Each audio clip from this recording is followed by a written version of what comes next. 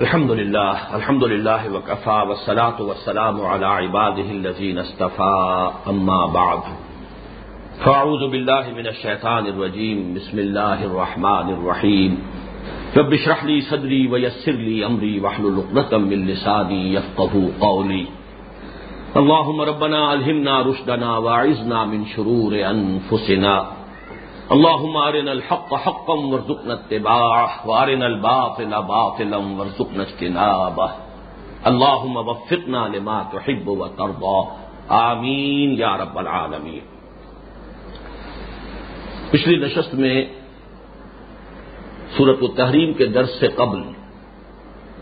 اسلام کا جو آئلی نظام ہے اس کے بارے میں چند بنیادی باتوں پر ہم گفتگو کر رہے تھے۔ نکاح کی اہمیت، نکاح کی تاکید، انسان کا جو طبعی تقاضا ہے اس کو پورا کرنے کے لیے جائز راستے کو اختیار کرنے کی طرف ترغیب، تشویق، یہ حدیث نبوی کے حوالے سے بھی سامنے آ چکی، اور آج اس کے کچھ اور پہلو بھی میں چاہوں گا کہ آپ کے سامنے آ جائیں۔ لیکن ایک اور مضمون جو بہت ہی وضاحت کے ساتھ سامنے آ چکا وہ یہ کہ معین کر دیا گیا کہ کن خواتین سے نکاح نہیں ہو سکتا۔ مشرک عورتوں سے نکاح نہیں ہو سکتا، اور تمام غیر مسلم خواتین اسی زمرے میں آئیں گی سوائے اہل کتاب یہود یا نصارہ کی خواتین کے۔ نمبر دو، جو عورت بھی چاہے وہ کنیز کی حیثیت سے، چاہے وہ بیوی کی حیثیت سے، والد کے یا اس سے بھی اوپر کسی اور رشتہ دار کے اگر نکاح میں رہی ہے یا اس کا کوئی تعلق جنسی قائم ہوا ہے تو وہ بھی محرمات ابدیہ میں سے ہے۔ اس کے بعد سورہ نساء کی ہم نے وہ طویل دونوں آیتیں پڑھ لی کہ جن میں ایک تو یہ کہ جو عورت بھی مسلمان عورت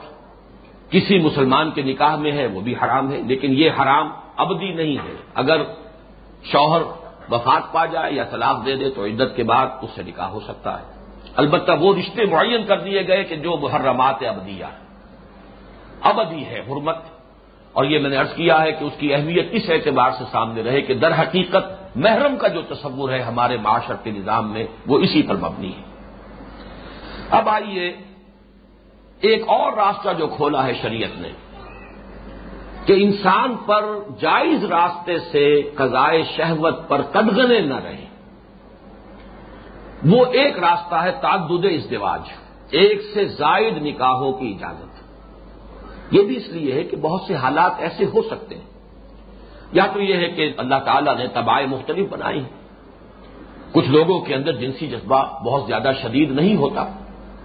کچھ لوگوں میں شدید ہوتا ہے۔ پھر جیسا کہ معلوم ہے خواتین کا معاملہ یہ ہے کہ یہ جو سیکشول لائف ہے ان کی اس میں انٹرپشنز ہیں، حمل کا وقت ہوا ہے، رضاعت کا دور ہے، اسی طریقے سے ان کے ایام کا معاملہ ہے، قدغنیں ہیں، رکاوٹیں ہیں۔ فرق کیجئے کسی شخص کے اندر اس کا جو داعیہ ہے شہوت کا وہ اس سے زیادہ قوی ہے، اور اسی طریقے سے ایسے حالات ہو جاتے تھے خاص طور پر پچھلے زمانے میں اور اس زمانے میں بھی ہوئے۔ اس صدی میں جو دو عظیم جنگیں ہوئی ہیں ان میں ظاہر بات ہے کہ مرد زیادہ ہلاک ہوئے ہیں، عورتیں اس کی نسبت کم ہلاک ہوئی ہیں، اور اس کے فوراً بعد یہ سوشل پرابلمز پیدا ہو جاتے ہیں کہ عورتوں کی تعداد بڑھ گئی ہے، مردوں کی تعداد کم ہے۔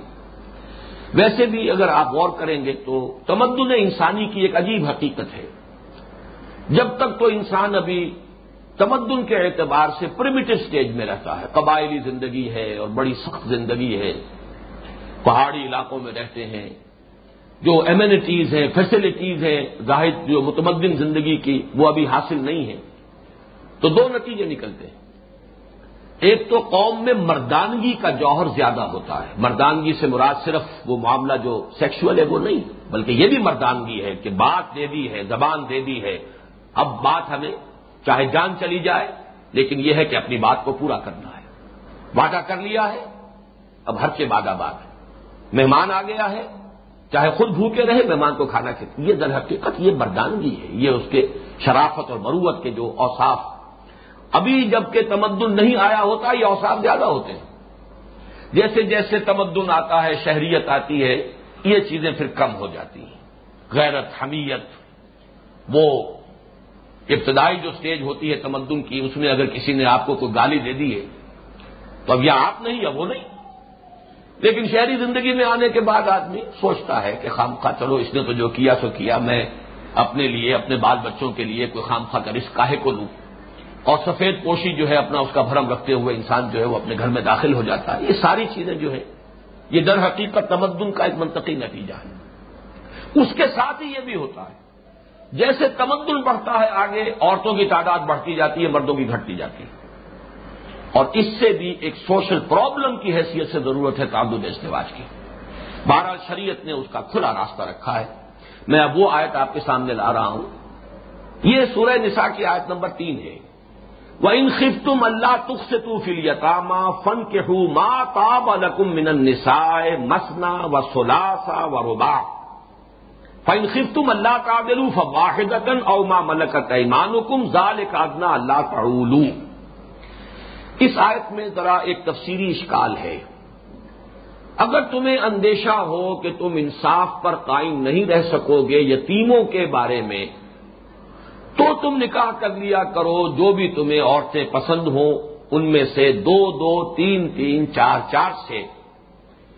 فَإِنْ خِفْتُمْ أَلَّا تَعْدِلُوا، اگر تمہیں اندیشہ ہو کہ تم ان کے مابین عدل نہیں کر سکو گے، فَوَاحِدَةً، تو پھر ایک پر اکتفا کرو، أَوْ مَا مَلَكَتْ أَيْمَانُكُمْ، یا جو تمہاری ملک یمین ہے، کنیز ہے، باندی ہے۔ ذَلِكَ أَدْنَىٰ أَلَّا تَعُولُوا، یہ زیادہ قریب تر ہے اس سے کہ تم جھک نہیں جاؤ گے، تم ناانصافی نہیں کرو گے، یا تم زیادہ عیالدار نہیں ہو جاؤ گے۔ جیسا کہ میں نے عرض کیا تھا پچھلی نشست میں، ان آیات کا اس وقت میں درس نہیں دے رہا ہوں، ان کا صرف حوالہ ہے۔ حوالہ اس وقت دے رہا ہوں تعدد ازدواج کے لیے کہ قرآن مجید نے 2 2 3 3 4 4 کی حد تک عورتوں کو بیک وقت نکاح میں رکھنے کی اجازت دی ہے۔ البتہ اس آیت کے شروع میں بھی ایک اشکال ہے، اس کے آخر میں بھی ایک تعویل کا اختلاف ہے۔ شروع میں یہ ہے کہ جدید دور کے کچھ لوگوں نے اس کا مفہوم یہ لیا ہے کہ اس سے مراد یہ ہے کہ اگر یتیموں کا حق ادا نہ کر سکے انسان، کسی کا فرض کیجئے بھائی فوت ہو گیا، اب اس کی بیوہ ہے، اس کے بچے ہیں، یتیموں کی حیثیت سے وہ آپ کے زیر کفالت ہیں، فرض کیجئے کہ آپ ان کے حقوق کی پوری پاسداری نہیں کر پا رہے، ان کی نگہداری نگہداشت جیسی کرنی چاہیے نہیں کر رہے، تو ایک راستہ یہ ہے کہ اس اپنی بیوہ بھابھی سے نکاح کر لیجئے، اسے بھی اپنے ہاں بیوی کی حیثیت سے لے آئیے، وہ آپ کی بیوی ہو گئی، اور یتیم بچے جو ہیں وہ اس کے ساتھ ہیں، وہ آپ کے بھتیجا بھتیجی بھی ہیں، لیکن یہ کہ اب گویا کہ آپ کے بیٹا بیٹی بھی ہو گئے، تو اس اعتبار سے ان کی زیادہ نگہداشت ہو سکے گی، ان کے حقوق کا زیادہ لحاظ رکھا جا سکے گا۔ یہ ہے آج کے دور کی ایک تفسیر، اور اس میں بھی کوئی یعنی اس اعتبار سے کوئی قباحت نہیں ہے کہ یہ بات اپنی جگہ پر صحیح ہے، اور یہ واقعتاً ہمارے معاشرے میں اس دور میں ہندوانہ اثرات اور جدید مغربی تہذیب کے اثرات کے تحت ان چیزوں کو ہم نے گویا کہ ممنوع بنا دیا ہے، حالانکہ تمدنی ضرورت ہے یہ کہ ان چیزوں کا رواج ہو اور اس طریقے سے پروٹیکشن ملے بچوں کو۔ لیکن اس آیت کا اصل مفہوم کچھ اور ہے، اور وہ چونکہ حضرت عائشہ صدیقہ رضی اللہ تعالی عنہا سے مروی ہے اور حدیث سے صحیح کی روح سے مروی ہے، لہذا اس کی اصل تفسیر وہی ہے، اور اس کی طرف اس سورہ مبارکہ کے درمیان میں ایک آیت میں بھی اشارہ موجود ہے۔ وہ یہ ہے کہ پچھلے زمانے میں یہ ہوتا تھا، جیسے روایت سے میں نے عرض کیا تھا پچھلی نشست میں، کہ ایک شخص جو ہے وہ اپنی سوتیلی ماؤں سے نکاح کر لیتا تھا، سوتیلی ماؤں کو اپنے نکاح میں اپنے گھر میں ڈالے رکھتا تھا۔ اسی طریقے کا ایک رواج یہ تھا کہ فرض کیجئے کہ دور کا کوئی رشتہ دار ہے، اور قبائلی زندگی میں تو جو یتیم ہوتے تھے وہ گویا کہ قبیلے کی پروٹیکشن میں ہوتے تھے۔ اب کوئی بچیاں بھی ہیں، جوان ہو گئی ہیں، ان کا باپ تو ہے نہیں جو ان کے حقوق کے لیے حفاظت کرنے والا ہو، تو لوگ یہ کرتے تھے کہ ایسی بچیوں سے نکاح کرتے تھے تاکہ جو مال ان کا ہے، باپ جو چھوڑ کر مرا تھا، وہ مال جو ہے وہ آپ کے گھر میں آ گیا، اور اس یتیم بچی کا چونکہ کوئی والی وارث نہیں، کوئی اس کی طرف سے بولنے والا نہیں، اس کے حقوق کو آپ پامال کرتے ہیں تو کوئی آپ سے بات پوچھ کرنے والا نہیں، لہذا ان پر ظلم ہوتا تھا اور ان کے حقوق ادا نہیں کیے جاتے تھے۔ تو اس آیت میں یہ حکم دیا گیا ہے کہ یہ اندیشہ ہے،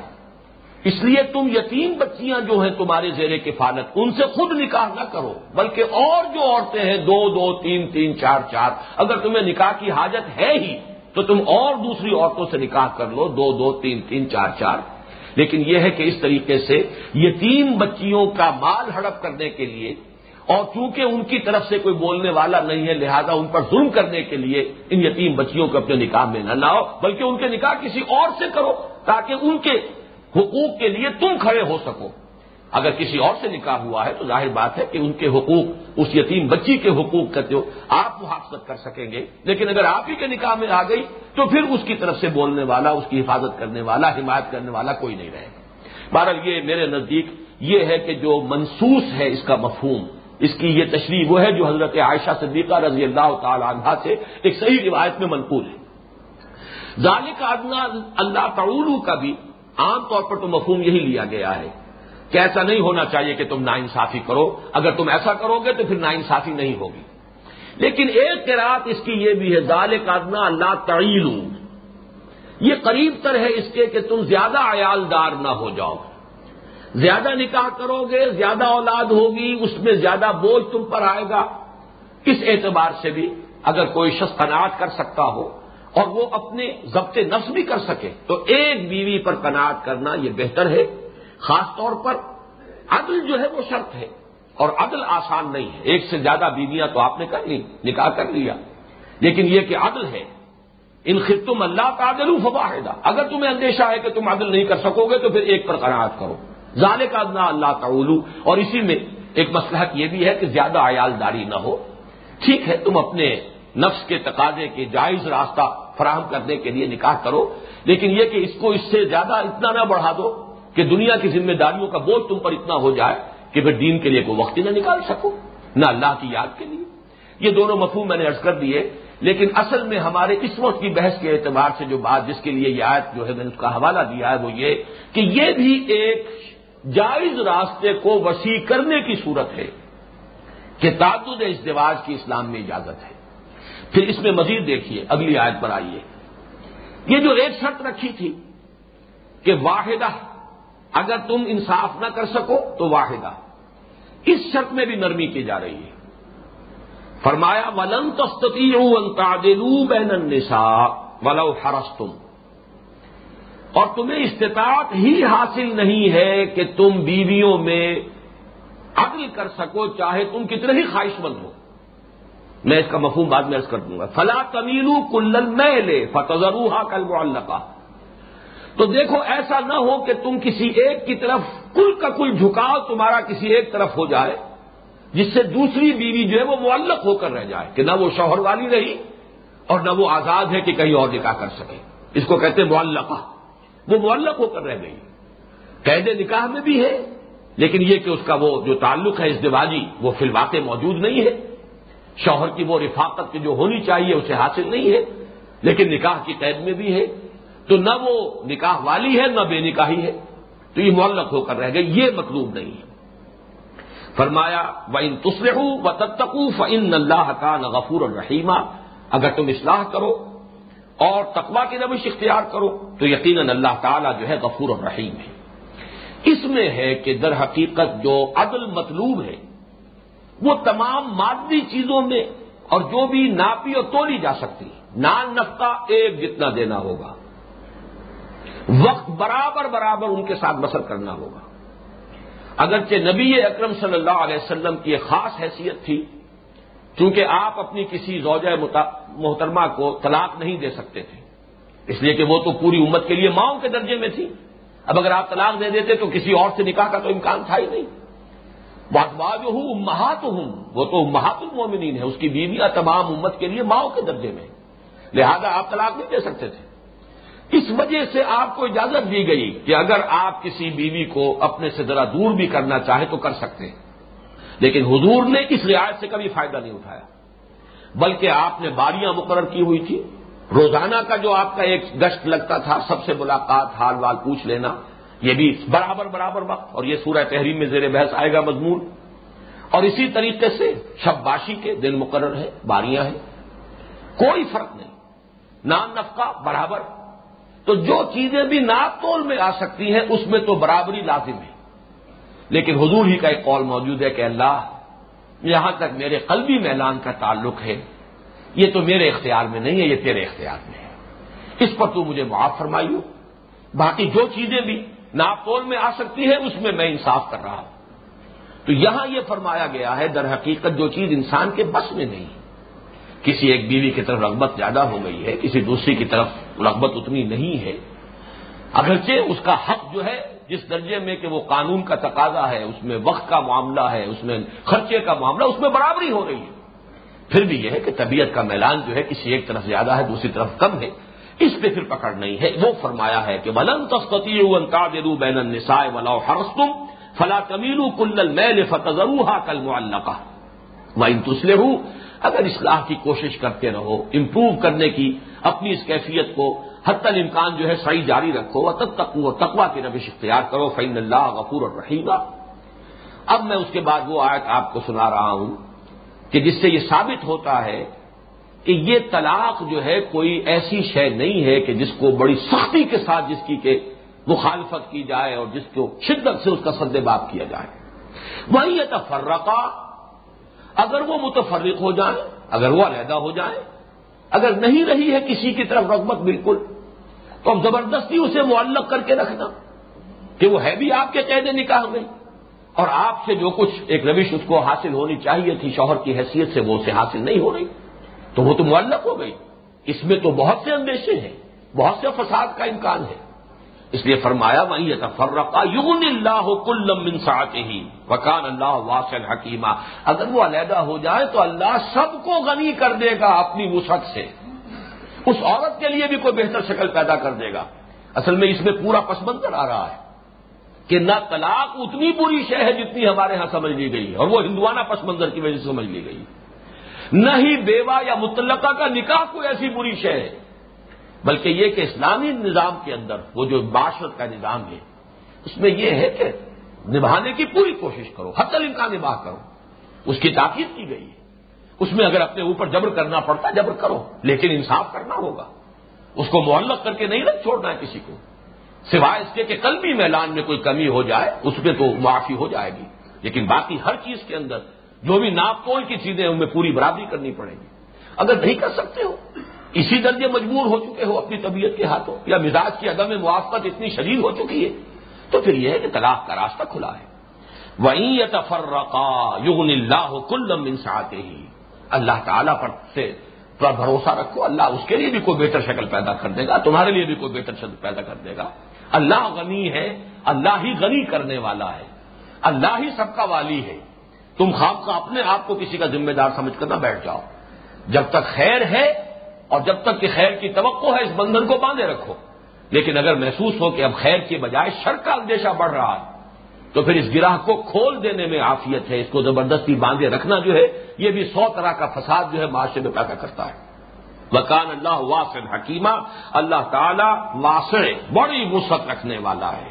ہر ایک کے لیے حالات بہتر پیدا فرما دے گا اپنی قدرت سے، اپنی وسعت سے، اور وہ حکمت والا ہے، اس نے جو حکم دیا ہے حکمت پر مبنی دیا ہے۔ اب اس سلسلے کی آخری آیت ہے، میں نے عرض کیا تھا کہ ایک تو نکاح کی تاکید اس حدیث نبوی کے حوالے سے جو میں آپ کو سنا چکا ہوں، حضرت عائشہ صدیقہ رضی اللہ تعالی عنہا سے جو مروی ہے، ایک ہی آیت ہے سورۃ النور کی آیت نمبر 32، وَأَنكِحُوا الْأَيَامَ مِنكُمْ وَالصَّالِحِينَ مِنْ عِبَادِكُمْ وَإِمَائِكُمْ إِنْ يَكُونُوا فُقَرَاءَ يُغْنِهُمُ اللَّهُ مِنْ فَضْلِهِ وَاللَّهُ وَاسِعٌ عَلِيمٌ، نکاح کر دو اپنی بیواؤں کے، یہ تاکید ہے نکاح بیوگاں جو کہ ہمارے معاشرے میں ایک برائی سمجھ لی گئی ہے، اس عورت پر بھی انگلیاں اٹھائی جاتی ہیں جو بیوہ ہونے کے بعد نکاح کرے، نکاح شادی کرے،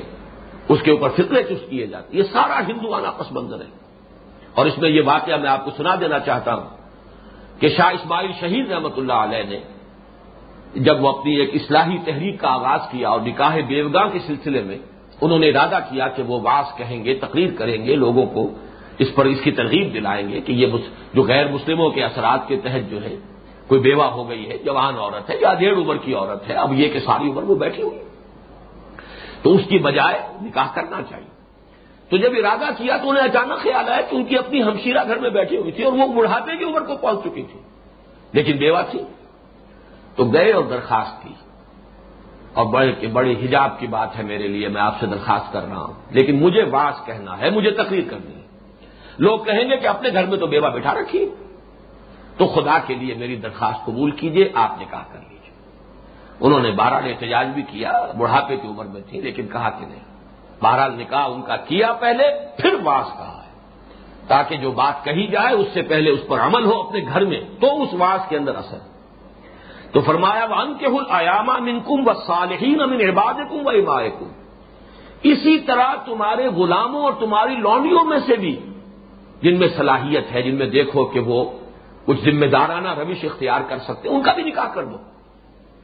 ورنہ اکثر یہ سمجھا جاتا ہے شاید ان ملازموں کے اندر تو شاید شہوت ہے ہی نہیں، بڑے بڑے حادثے ہوتے ہیں اور پھر روتے ہیں بیٹھ کر۔ جوان ملازم گھر میں رکھے ہوئے،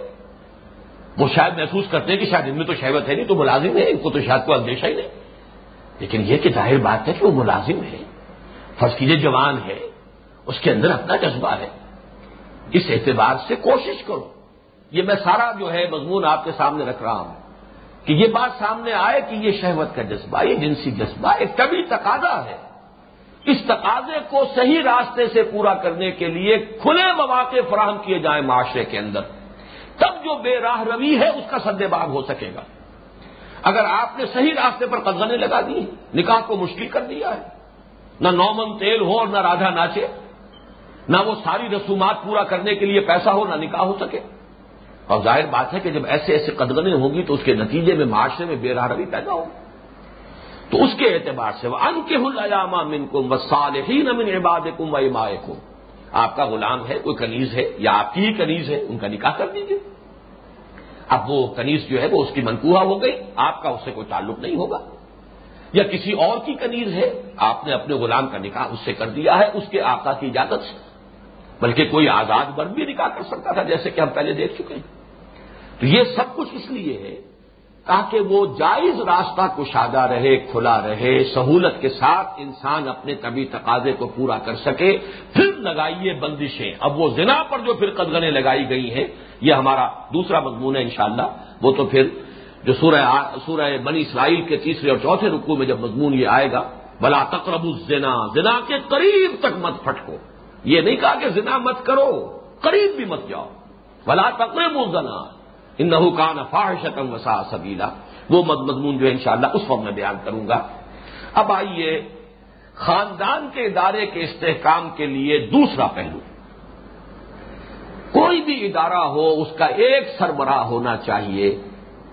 اس کا اختیار بالا تر ہونا چاہیے، اگر یہ نہیں ہوگا ادارے میں فساد ہوگا۔ یہ وہ چیز ہے کہ جو آپ ہر جگہ تسلیم کرتے ہیں، کسی ادارے میں آپ دو سربراہ نہیں بٹھاتے، مینیجنگ ڈائریکٹر ایک ہوگا، ڈائریکٹر 50 ہوا کرے، لیکن مینیجنگ ڈائریکٹر ایک ہوگا۔ کوئی بھی ادارہ ہے اس کا سربراہ ایک ہوگا، ڈپٹی ڈائریکٹر بناتے جائیے، ڈائریکٹر ایک ہوگا اوپر بیٹھا ہوا، deputy director, assistant director, joint director بناتے جائیے، ڈائریکٹر اوپر ایک ہوگا۔ اور یہی وہ بات ہے جس کو قرآن مجید نے توحید کی دلیل کے طور پر پیش کیا ہے کہ اگر آسمان اور زمین میں ایک سے زیادہ الہ ہوتے لفسدتا، ان دونوں میں فساد رونما ہو جاتا، ایک کی ترجیح کچھ اور ہے، دوسری کی ترجیح کچھ اور ہے، ایک کی منشا کچھ اور ہے، دوسرے کی منشا کچھ اور ہے، فساد ہوگا، ٹکراؤ ہوگا۔ اس کے لیے فرمایا گیا ہے مرد کی قوامیت، لیکن یہ مرد کی قوامیت ویسے بھی ایک کڑوی گولی ہے، عورت کو بھی اللہ تعالیٰ نے احساسات دیے ہیں، وہ بھی ایک انسان ہے، مکمل انسان ہے، دوسرے کی بالا دستی اور بالا تری جو ہے آسانی سے انسان قبول نہیں کرتا، اس کے لیے ذہنی اور نفسیاتی طور پر تیاری کرائی گئی ہے۔ یہ حکمت قرآن کا ایک بہت اہم موضوع ہے جو آج آپ کے میں سامنے رکھ رہا ہوں۔ آج کے دور میں خاص طور پر نظریہ مساوات مرد و زن، اس نے وہ تباہی پھیلائی ہے۔ اگر آپ فیملی لاز میں، آئلی قوانین میں عورت اور مرد کو بالکل برابر کر دیں گے تو خاندان کا ادارہ تباہ ہو جائے گا، اور یہ ہو گیا ہے۔ اتنے سخت قسم کے فیملی لاز بنا دیے گئے ہیں اس برابری کے اعتبار سے اور عورتوں کے حقوق کے نام پر کہ اب یورپ میں شادی کرتے ہیں یہ لوگ، کیوں کریں شادی کر کے خامخواہ بندھ جانا۔ وی آر لیونگ ٹوگیدر، وہ ساتھ رہ رہے ہیں، بچے ہو رہے ہیں، سب کچھ ہو رہا ہے، لیکن شادی نہیں کرتے۔ لیکن شادی کریں گے تو قانون یہ نظر آ رہا ہے کہ اگر شوہر نے طلاق دی تو مکان سے تو فوراً باہر نکلنا ہوگا، وہ عورت کا مکان ہوگا، فوراً نکل جانا ہوگا۔ یہ یو کے میں یہ قانون ہے کہ وہ گھر جو ہے وہ اصل اگر آپ کا گھر ہے، ذاتی ملکیت آپ کا ہے، وہ بیوی کا ہوگا، آپ تو فوراً نکل جائیے. اور اس کے بعد یہ ہے کہ پھر آدھا آپ کا پوری جائیداد کا آدھا حصہ یا جتنا بھی ہوگا وہ اس کو دیا جائے گا. لہذا مرد شادی نہیں کرتے، عورتیں مجبور ہیں، ان کا بھی ایک تقاضا ہے، اس تقاضے کے لیے بغیر اس شادی کے، بغیر اس نکاح کے بندھن کے لوگوں کے ساتھ رہتی ہیں. یہ سارا فساد جو معاشرے میں پیدا ہوا ہے کہ جو اصل میں طبعی اور فطری نظام ہے اس کو آپ نے اٹھا کے پھینک دیا. اور وہ ایک نعرہ ہے بڑا خوشنما، نظریہ مساوات مرد و زن، اس کی نفی قرآن نے کس کس طریقے سے کی ہے. ذرا آپ اس کو حکمت قرآن کا ایک اہم مضمون سمجھ کر، یہ 3 مقامات ہیں کہ جو آج آپ کے سامنے آئیں گے اور اس میں بھی وہی بات نظر آئے گی کہ بلو پرنٹ جو ہے اس کی نفسیاتی تیاری کے لیے پہلی بات کہی گئی ہے سورہ بقرہ کی آیت نمبر 228 میں. اس کے بعد پھر ذرا ایک قدم آگے بڑھایا گیا سورہ نساء کی آیت نمبر 32 میں. پھر 33ویں آیت میں پھر کچھ اور مضمون لا کر پھر اصل مضمون آیا ہے آیت نمبر 34 میں. اب یہ سورہ بقرہ کی آیت نمبر 228 پڑھیے. اوپر اوپر اوپر یہ اس میں جس آیت کا پہلا حصہ ہے اس میں یہ قانون بیان ہو رہا ہے کہ اگر کسی مرد نے کسی بیوی کو طلاق دے دی، شوہر نے، وہ جب تک 1 طلاق ہے یا 2 طلاقیں ہیں اس کو رجعی طلاق کہتے ہیں. اور رجعی طلاق وہ ہے کہ جس میں دوران عدت شوہر رجوع کر سکتا ہے، بیوی انکار نہیں کر سکتی. بیوی یہ نہیں کہہ سکتی کہ تم مجھے طلاق دے چکے ہو، اب تو میں تمہارے ہاں نہیں بسوں گی. بلکہ اگر 1 طلاق دی ہے یا 2 طلاق، اگر 3 طلاقیں ہو چکی ہیں تو پھر رجوع کا حق ختم ہو چکا. پھر تو وہ نہ عدت میں رجوع کر سکتا ہے، نہ عدت کے بعد نکاح کر سکتا ہے دوبارہ اس خاتون سے، جب تک کہ اس خاتون کا نکاح کسی اور مرد سے نہ ہو جائے ان نارمل کورس. اور پھر وہ بھی کہیں طلاق دے دے یا فوت ہو جائے، وہ بیوہ ہو جائے خاتون، تب تو امکان ہے کہ وہ اس شوہر سے پھر دوبارہ نکاح کر سکے جس نے اسے طلاق دی تھی، ورنہ کوئی امکان نہیں. لیکن یہ طلاق مغلظ کہلاتی ہے، یہ 3 طلاقوں کے بعد معاملہ ہے. لیکن 1 طلاق یا 2 طلاق تک شکل کیا ہے کہ عدت کے دوران مرد رجوع کر سکتا ہے، چاہے عورت چاہے نہ چاہے. اور اگر عدت پوری ہو گئی ہے تب اب باہمی رضامندی سے نکاح ہو سکتا ہے. اب عورت کو بھی اختیار ہے، وہ کہہ سکتی ہے کہ میں تمہارے نکاح میں نہیں آنے کو تیار ہوں، چونکہ وہ عدت ختم ہو چکی، طلاق واقع ہو چکی. اسے کہتے ہیں بائن ہو گئی، بائن علیحدہ کر دینے والی. اب عورت علیحدہ ہے، آزاد ہے. اب وہ اپنی مرضی سے اپنی اگر چاہے گی تو دوبارہ نکاح کے لیے تیار ہوگی، ورنہ نہیں کرے گی. اگر انکار کر دے گی تو مرد مجبور نہیں کر سکتا طلاق دینے والا کہ وہ دوبارہ اس سے نکاح کرے. اب اس میں بھی چونکہ برابری نہیں ہے، عورت یہ کہہ سکتی ہے اگر برابری ہو کہ تم نے طلاق دے دی، اب میں تمہارے گھر میں رہنے کو تیار نہیں. یہاں فرمایا نہیں، والمطلقات یتربصن بانفسہن 3 قروء. جن خواتین کو طلاق دے دی گئی ہو انہیں چاہیے کہ اپنے آپ کو روکے رکھیں 3 قروء تک. قروء کی تفسیر میں بھی اختلاف ہے، 3 حیض آنے تک یا 3 طہر کا. یہ معاملہ جو ہے اختلافی فقہی معاملات ان میں میں نہیں جانا چاہتا. 3 طہر ہو جائے یا 3 مرتبہ ایام آ جائیں. وَلَا يَحِلُّ لَهُنَّ أَن يَكْتُمْنَ مَا خَلَقَ اللَّهُ فِي أَرْحَامِهِنَّ إِن كُنَّ يُؤْمِنَّ بِاللَّهِ وَالْيَوْمِ الْآخِرِ. اور ان کے لیے ہرگز جائز نہیں ہے کہ وہ چھپائیں اس شے کو جو اللہ نے ان کے رحموں میں پیدا کر دی ہو. اگر اس طلاق دینے والے شوہر سے کوئی حمل ہے تو چھپانا جائز نہیں ہے، بلکہ یہ اسی لیے عدت ہے کہ واضح ہو جائے. 3 مرتبہ جو ہے اگر ایام آ گئے ہیں، استبراء رحم اس کو کہتے ہیں، معلوم ہو جائے کہ کوئی حمل نہیں ہے. لیکن یہ کہ فرض کیجئے کوئی عورت چھپا جاتی ہے یا یہ کہ جھوٹ بول دیتی ہے تو یہ جائز نہیں ہے، حرام ہے. وَلَا يَحِلُّ لَهُنَّ أَن يَكْتُمْنَ مَا خَلَقَ اللَّهُ فِي أَرْحَامِهِنَّ إِن كُنَّ يُؤْمِنَّ بِاللَّهِ وَالْيَوْمِ الْآخِرِ وَبُعُولَتُهُنَّ أَحَقُّ بِرَدِّهِنَّ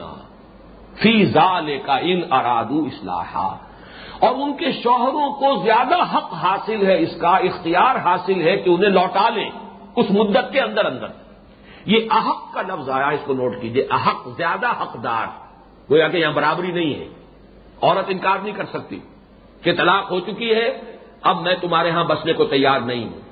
عدت کے اندر اندر شوہر کا حق ہے، اگر طلاق 1 یا 2 ہوئی ہے اس کا اختیار ہے کہ وہ چاہے تو اس کو لوٹا لے.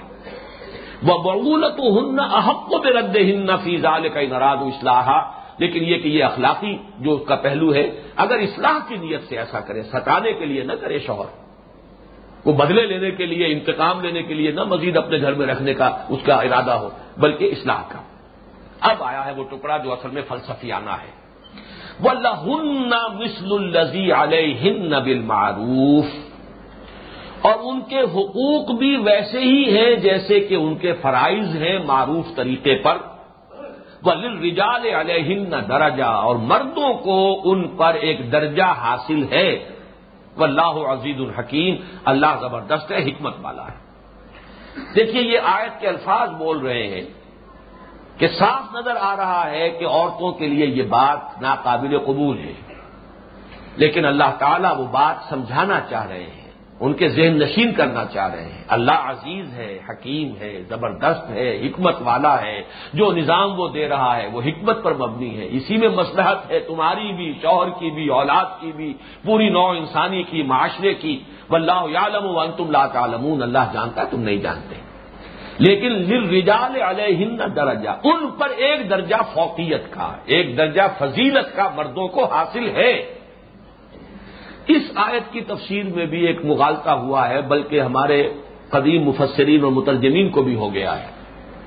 اس کا ایک ترجمہ یہ کر دیا گیا ہے کہ ان کے بھی حقوق ویسے ہی ہیں جیسے کہ مردوں کے حقوق ہیں ان پر، گویا کہ وہ برابری ہو گئی حقوق کی، شوہر کے حقوق بیوی پر اور بیوی کے حقوق شوہر پر گویا کے برابر ہیں۔ یہ لفظی طور پر اس کا امکان یہاں موجود ہے، اور یہ مغالطہ اسی لیے ہو گیا ہمارے سابق مترجمین کو کہ انہیں یہ اندازہ ہی نہیں تھا کہ یہ نظریہ مساوات مرد و زن کی شد و مد کے ساتھ 20ویں صدی میں سامنے آنا ہے، تو انہوں نے تو اس کو ایک عام سی بات سمجھا ہے۔ حقیقت میں جب غور کریں گے تو یہ لام اور اعلیٰ کا جو استعمال ہے، لام کسی کا حق ہوتا ہے، اعلیٰ اس کے اوپر جو ذمہ داری ہے، اور ویسے بھی عرف عام میں ہے کہ اختیارات جو ہے وہ رسپانسبلٹیز کے متناسب ہوتے ہیں، جس کی جتنی زیادہ ذمہ داری اتنا ہی آپ اس کو حق دیں گے، اس کو اختیار دیں گے، جس کی ذمہ داری کم ہے اتنے ہی اس کا حق بھی کم ہوگا، اس کا اختیار بھی کم ہوگا۔ تو رسپانسبلٹیز اینڈ اتھارٹی یا رائٹس، یہ دونوں ایک دوسرے کو بیلنس کرتے ہیں۔ تو جیسے مردوں کے فرائض ہیں ویسے ان کے حقوق ہیں، اور جیسے عورتوں کے فرائض ہیں ویسے ان کے حقوق ہیں۔ وَلَهُنَّ مِثْلُ الَّذِي عَلَيْهِنَّ، ان کے لیے ہے ویسا ہی جیسا کہ ان پر ہے، یعنی جو ذمہ داریاں اللہ نے ان پر ڈالی ہیں اسی کی مناسبت سے اللہ نے ان کے حقوق رکھے ہیں، ورنہ اصل بات تو یہ بتائی جا رہی ہے کہ مرد احق ہے، وَلِلرِّجَالِ عَلَيْهِنَّ دَرَجَةٌ، اور مردوں کو ان پر ایک درجہ فضیلت یا فوقیت کا یا اختیار کا حاصل ہے۔ آگے پیچھے دونوں طرف جو ہے عدم مساوات کا تذکرہ ہو رہا ہے، وَبَعُولَتُهُنَّ أَحَقُّ بِرَدِّهِنَّ فِي ذَلِكَ إِنْ أَرَادُوا إِصْلَاحًا، مرد کا حق زیادہ ہے، اختیار زیادہ ہے، وہ چاہے تو اس عدت کے اندر رجوع کر سکتا ہے۔ وَلِلرِّجَالِ عَلَيْهِنَّ دَرَجَةٌ، اور مردوں کو عورتوں پر ایک درجہ حاصل ہے۔ لیکن ابھی صرف یہ بات کی گئی ذہن کو تیار کرنے کے لیے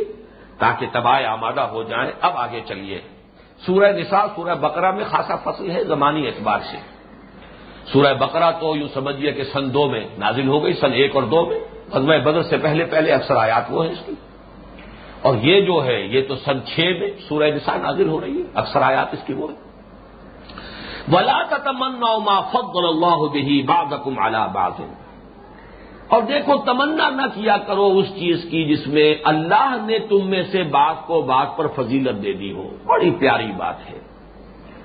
بہت سی چیزیں ایسی ہیں۔ اب کوئی شخص یہ اسی پر جو ہے وہ پیٹ و تاب کھاتا رہے، اللہ نے مجھے بدصورت کیوں بنا دیا، اس کو خوبصورت کیوں بنا دیا؟ کھاتے رہو پیٹ و تاب، حاصل کیا ہوگا؟ اس میں کوئی تبدیلی تو ہوگی نہیں۔ پیٹ و تاب کھانے سے تم خوبصورت نہیں ہو جاؤ گے اور وہ بدصورت نہیں ہو جائے گا۔ یا فلاں کو اتنی جسمانی طاقت کیوں دے دی، صحت کیوں دے دی، مجھے کیوں لاغر بنا دیا؟ یا فلاں کو اتنی ذہانت کیوں دے دی اور مجھے کیوں غبی بنا دیا؟ تو اس کے اوپر جو اللہ نے کسی کو ایک دوسرے پر فضیلت دے دی ہے اس پر قناعت کرو، یہ گیون ہے تمہارے لیے تمہارے رب کی طرف سے، قبول کرو۔ وَلَا تَتَمَنَّوْا مَا فَضَّلَ اللَّهُ بَعْضَكُمْ عَلَىٰ بَعْضٍ، مت تمنا کیا کرو اس شے کی جس کو اللہ نے فضیلت دے دی ہے، جس شے میں تم میں سے بعض کو بعض پر۔ دیکھیے اصول ایک بہت عمومی قاعدے کے اعتبار سے، اس لیے کہ فضیلت بہت سے اعتبارات سے ہو سکتی ہے۔ ایک شخص پیدا ہی ہوا ہے جھونپڑی میں، ایک شخص نسبتاً اچھے ماحول میں پیدا ہوا ہے، ویسے وہ فرق و تفاوت کے ایک گولڈن اسپون لیے ہوئے پیدا ہوا ہو اور ایک جو ہے وہ ترس رہا ہو کہ اس کے حلق میں گھٹی بھی نہ ڈالی جا سکتی ہو، لیکن یہ کہ بہرحال کچھ نہ کچھ فرق و تفاوت تو رہے گا، اسلامی معاشرہ بھی ہوگا، بہترین نظام ہوگا تو کچھ نہ کچھ فرق و تفاوت تو رہے گا۔ اس اعتبار سے ایک عموم کو بیان کر کے اب اصل مسئلہ آیا، للرجال نصیب مما اکتسبوا وللنساء نصیب مما اکتسبن، مردوں کے لیے حصہ ہے اس میں سے جو وہ کمائیں اور عورتوں کے لیے حصہ ہے اس میں سے جو وہ کمائیں۔ یہ بھی ابھی تمہید کا مضمون ہے۔ کس اعتبار سے؟ کہ اللہ نے اگر تمہیں ایک اعتبار سے کمتر پیدا کر دیا ہے، کسی دوسرے میدان میں آگے بڑھو۔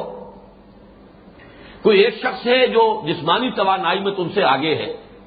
تو تم علم کے میدان میں اس سے آگے نکلنے کی کوشش کرو، کمپنسیٹ ہو سکتا ہے،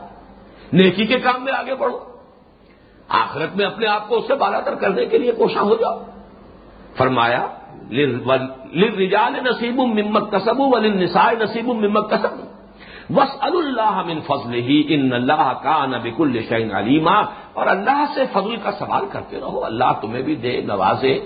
کسی ایک اعتبار سے تمہیں اگر کم رکھا ہے کسی دوسرے پہلو سے اللہ تعالیٰ تمہیں نواز دے۔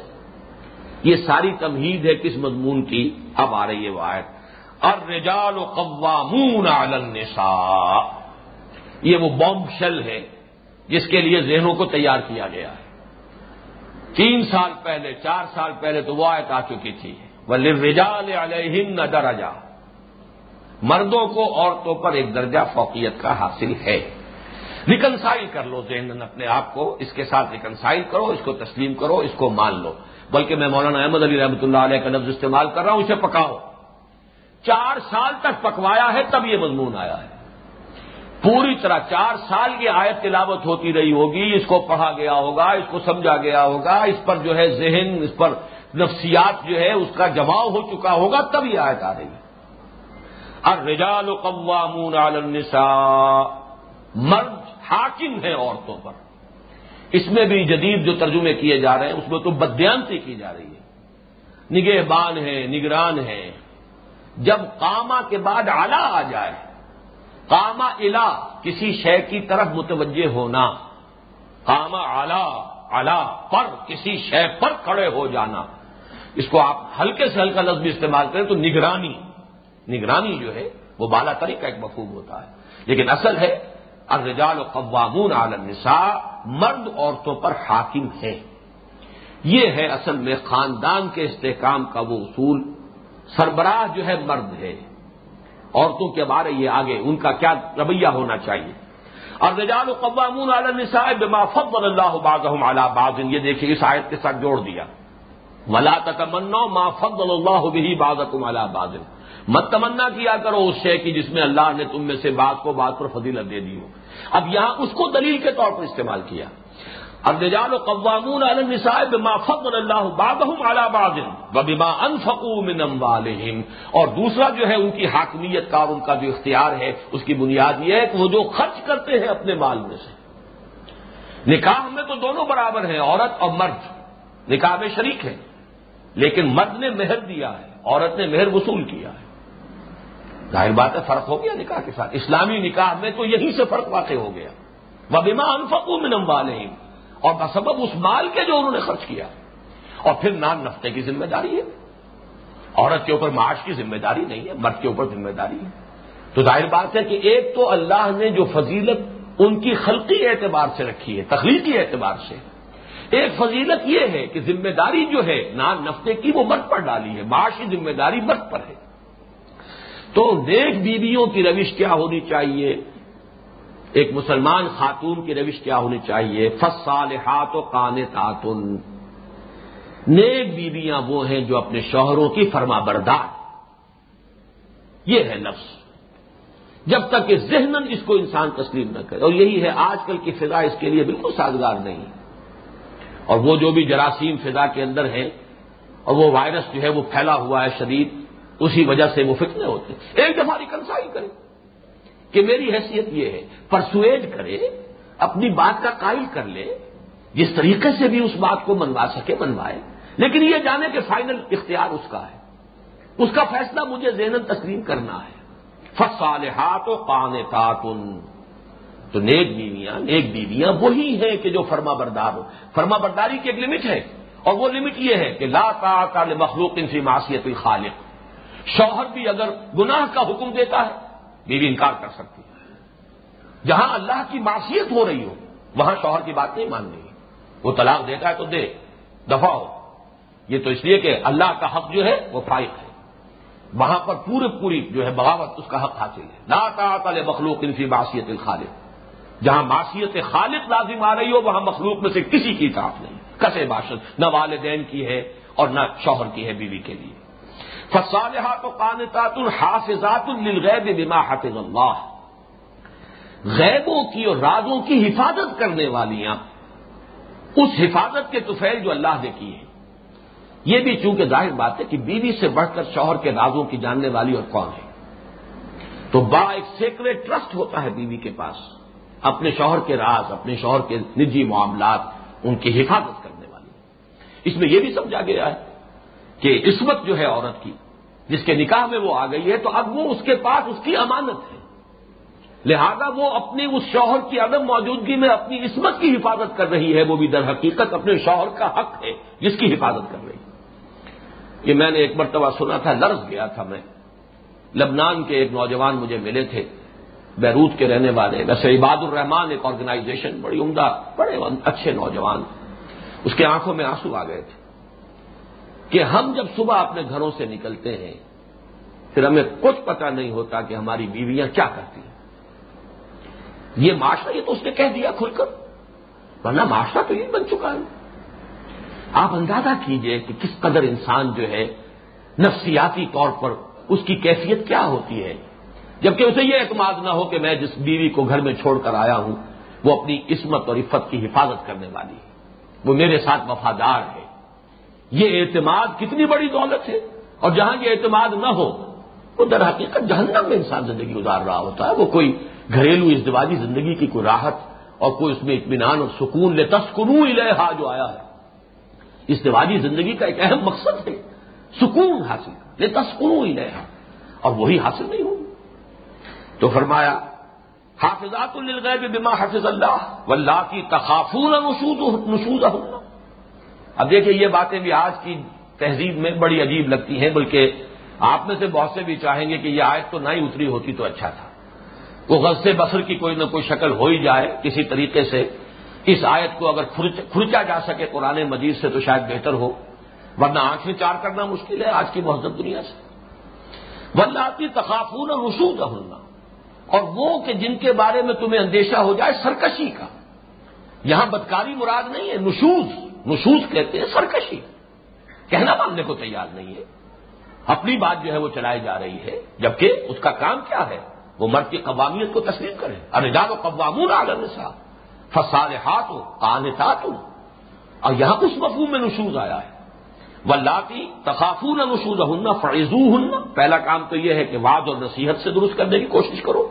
واہجروہن فی المضاجع، دوسرا مرحلہ یہ ہے کہ ان سے تعلق جو ہے منقطع کر دو، بستر علیحدہ کر لو، انہیں بستر جو ہے ان سے دور کر دو. واضربوہن، اور انہیں مارو. یہ جسمانی سزا کی کا بھی اختیار دیا گیا ہے اس نظام کو درست رکھنے کے لیے مستحکم رکھ، اگرچہ اس میں حدیث میں آیا ہے کہ چہرے پر نہ مارا جائے، کوئی ایسی مار نہ ہو کہ جس سے جسم پر کوئی مستقل اس کے اثرات پڑ جائیں، احتیاط کے ساتھ. لیکن بہرحال اللہ کا کلام ہے، یہ قرآن مجید ہے، کسی میں یہ طاقت نہیں ہے کہ ان الفاظ کو، ان حروف کو اس قرآن مجید سے کوئی کھرچ سکے. یہ دوسری بات ہے کہ ہمارا یقین نہ ہو اور ہم جو ہے خام خواہ محجوب اپنے اندر ہو، لیکن یہ کہ جو نظام ہے دین کا وہ یہی ہے. فَإِنْ أَطَعْنَكُمْ، اب یہاں بھی دیکھیے یہ بدکاری کی بات نہیں ہے، کچھ لوگوں نے اس کو خام خواہ بدکاری کے ساتھ جو ہے وہ اس کو منسلک کر. ان اطعناکم، اگر وہ تمہاری اطاعت کرے، اصل مسئلہ اطاعت کا ہے. فالصالحات قانتات فإن اطعناکم فلا تبغوا علیہن سبیلا، پھر اگر وہ تمہاری اطاعت کرے تو پھر خام خواہ ان کے اوپر زیادتی کرنے کے لیے بہانے مت تلاش کرو. ان اللہ کان علیا کبیرا، یقیناً اللہ تعالیٰ بہت بلند و بالا ہے، بہت بڑا ہے، بزرگ و برتر ہے. وَإِنْ خِفْتُمْ شِقَاقَ بَيْنِهِمَا، اور اگر تمہیں اندیشہ ہو کہ یہ تو دونوں آپس میں زدہ میں آ گئے ہیں، اب ان کے مابین موافقت نہیں ہو سکتی، جھگڑا ہو رہا ہے اور ہر وقت کی چکچک ہے. شقاق کہتے ہیں جب ضدم زدہ میں آ جائے. ایک ہوتا ہے وہ درجہ اختلاف کا جس میں کچھ کہنے سننے کا موقع ہوتا ہے اور اس کا امکان ہوتا ہے کہ بات سمجھائی جا سکے تو سمجھ میں آ جائے. ایک وہ ہے کہ معلوم ہوا کہ اب اڑ گئے, ضد ہے. وَإِنْ خِفْتُمْ شِقَاقَ بَيْنِهِمَا فَابْعَثُوا حَكَمًا مِّنْ أَهْلِهِ وَحَكَمًا مِّنْ أَهْلِهَا, تو مقرر کر دو ایک حکم اس کے خاندان میں سے, مرد کے خاندان میں سے, اور ایک حکم اس عورت کے خاندان میں سے. إِن يُرِيدَا إِصْلَاحًا, اگر وہ اصلاح چاہیں گے, یعنی اگر دل میں ارادہ ہو شوہر کے بھی اور بیوی کے بھی, وہ خاص سچویشن ہو جاتی ہے, اس وقت تو زدم زدہ ہو گئی, لیکن دونوں کے اندر یہ خواہش بھی موجود ہے کہ کسی طرح معاملہ درست ہو جائے, تو یریدا کے فاعل وہ بھی ہو سکتے ہیں مرد اور عورت, اور یریدا کے فاعل جو ہے وہ حکمین بھی ہو سکتے ہیں. دونوں حکم اگر چاہیں گے اور پوری محنت کریں گے, ارادہ کریں گے, تو یوفق اللہ بینہما, اللہ تعالیٰ ان کے مابین موافقت پیدا فرما دے گا. ان اللہ کان علیما خبیرا, یقیناً اللہ تعالیٰ سب کچھ جاننے والا, ہر شے سے باخبر ہے. بارک اللہ لی ولکم فی القرآن العظیم ونفعنی وإیاکم بالآیات والذکر الحکیم.